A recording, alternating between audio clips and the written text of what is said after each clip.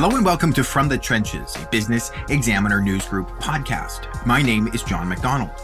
This episode's special guest is the president of the Western Retail Lumber Association. She stops by to talk about the organization's new Let's Go Build campaign, industry, career opportunities, and much more. Our conversation starts now.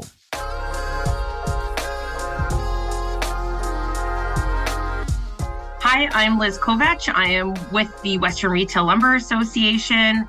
Our organization is here to support the building supply industry. We are their industry advocate. We are here to educate their staff to help run efficient operations and businesses. And we're also here to be that marketing firm to help connect our greater customers to each other. Awesome. Well, Liz, I've been looking forward to this chat. I know we've had it booked for quite some time here. And kind of how this started was this Let's Go Build campaign. And so I'm wondering if you can just give me a bit of an overview about what it is and kind of what problems it is trying to solve. The labor issue is not something that's new. Obviously, it's really heightened and something that we've been paying a lot of attention to since the pandemic. But where this really started is the construction industry is usually not at the forefront of people's minds when it comes to career awareness and job opportunities. And early on in my tenure at the WRLA, we did have a program that was there to try and encourage younger generations to take on leadership roles and to build their career within the industry. But what we haven't done a really good job of is creating public awareness of the industry. We've always been around. Building homes is really important. You can't build homes without the materials. And we really want to highlight the opportunities that exist within this industry. There's so many great people. It's a really rewarding industry because essentially our members are building communities. Just to give you some perspective, where a lot of our members are located, we represent over 330 communities in the West. So lots of small towns have the nucleus. Their nucleus is kind of that building supply store because it's there to provide all their building materials, their groceries, all those types of things. And it's really important that people see how relevant this industry is and what the opportunities are within it. And Let's Go Build is really the brand around it that we wanted to tie into the career piece so that we can give a face, a really colorful and fun marketing program to really showcase to people what opportunities exist. They are extremely vast. There is so much diversity, and we're really excited that we were finally able to get this program off the ground because we did have some delays there for a couple of years. Awesome. Well, I appreciate that. And I think it's a tremendous approach. We were talking earlier.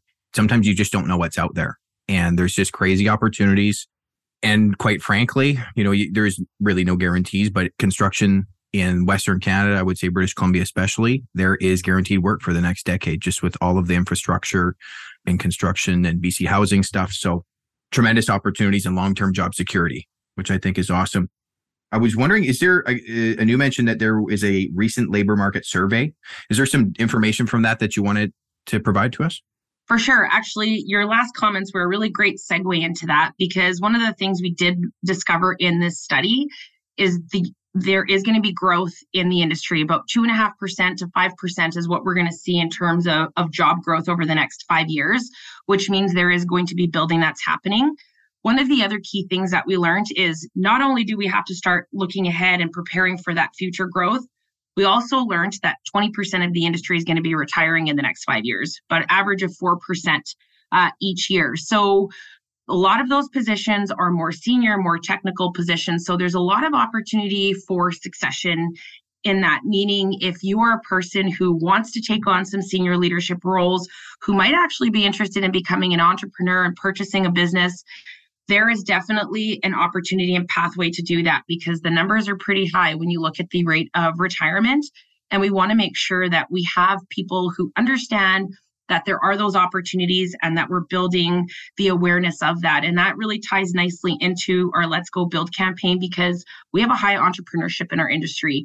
Back in 2019, which is a few years ago now, we're going to have to redo that study, but we ran an economic impact study and we learned that our industry has one of the highest levels of management positions as well as entrepreneurial positions. So that's something that we really want to get out to the public because there's a lot of people who want to become business owners.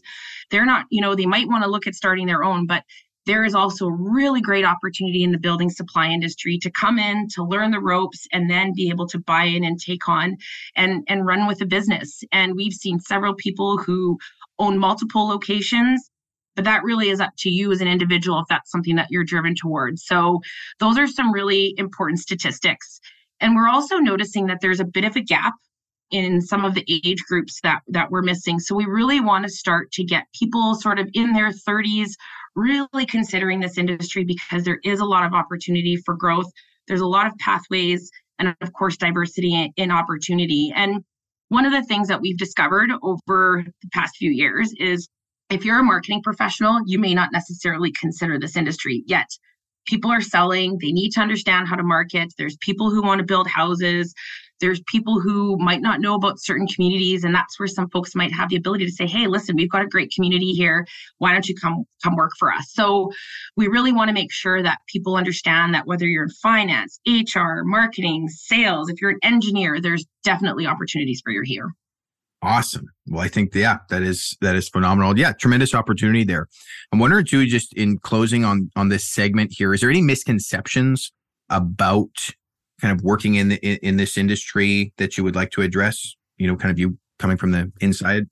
I think when it comes to the greater construction industry, a lot of people, they may not necessarily see the opportunities within it, and they may not understand the impact that the industry has. And our members truly are building communities. And it doesn't matter what role you're in, every person that's working, whether it's in a retail section, whether it's in a manufacturing segment, that you really are giving back to the community. You're helping to build those communities, and that you're going to find some rewarding work.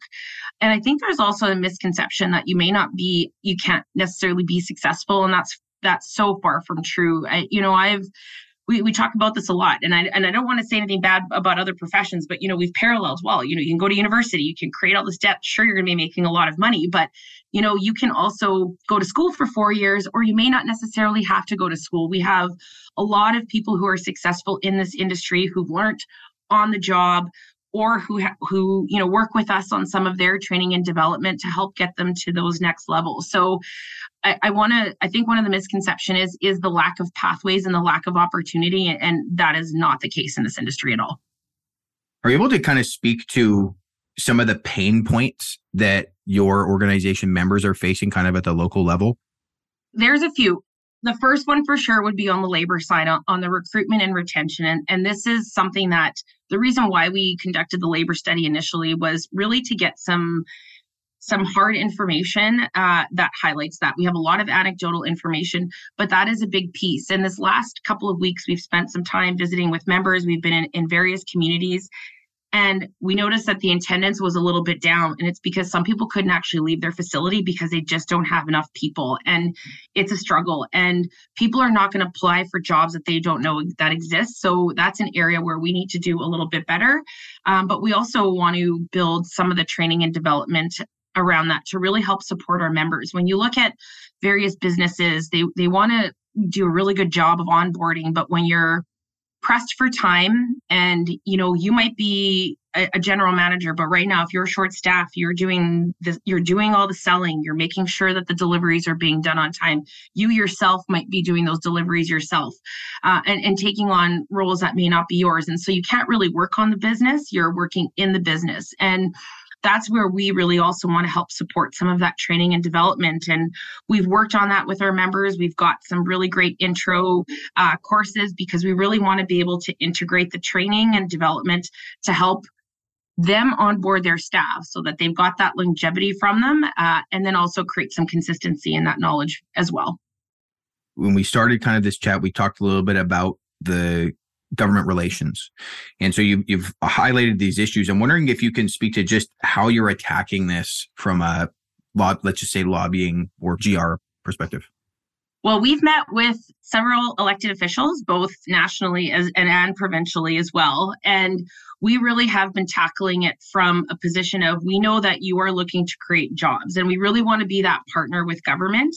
And we've presented to them our Let's Go Build campaign. We have asked them for some support in that realm because the program that we have is really turnkey.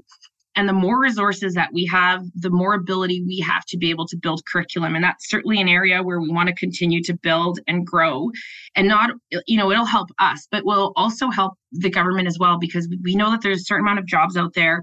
We want to be able to create jobs. We want the unemployment rates to be lower. And we want to make sure people also have really great, have the ability to build a really good life for themselves and a good quality of life. And that's something we have the ability to do. And it's an area where we want to be a partner with them, where they can also leverage the messaging for us. And I will say that our presentations have been really well accepted.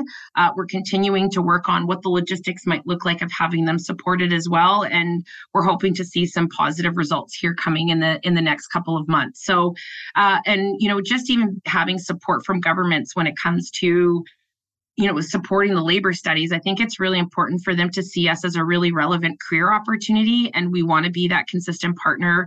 And we want people to have great employment. And we want them to see us as that type of an employer, because we have not been on their radar. And you know what it's like, the government, you have to have the squeaky wheel gets the grease, right? And that's what we're trying to be, that squeaky wheel to really elevate the presence of our industry. Well, that is awesome. I appreciate that. And I can imagine I think it would be exciting to be in your shoes, and also just you're kind of pioneering for an industry that hasn't done a lot of advocacy there. So that's great. I did want to ask you with kind of this final section here is just about the economy. Looking at headlines, there's always these doom and gloom things tied to interest rates. And I would say on our side, we deal with a lot of mid-sized general contractors and developers, and there is certainly some hesitation, but generally for most, a lot of it is business as usual. And so I'm just wondering, what are you hearing from your members about purchase volume, sales? Is there reduction in construction? Is it business as usual, or is it growing? Can you just speak to that? That's a really great question, because it really depends on which area of the country you are. There definitely permits are down in some areas, but just speaking with some of our members, I've asked how business is going, and a lot of people have been using 2019 as their baseline, because we know that the last couple of years have been a bit of an anomaly.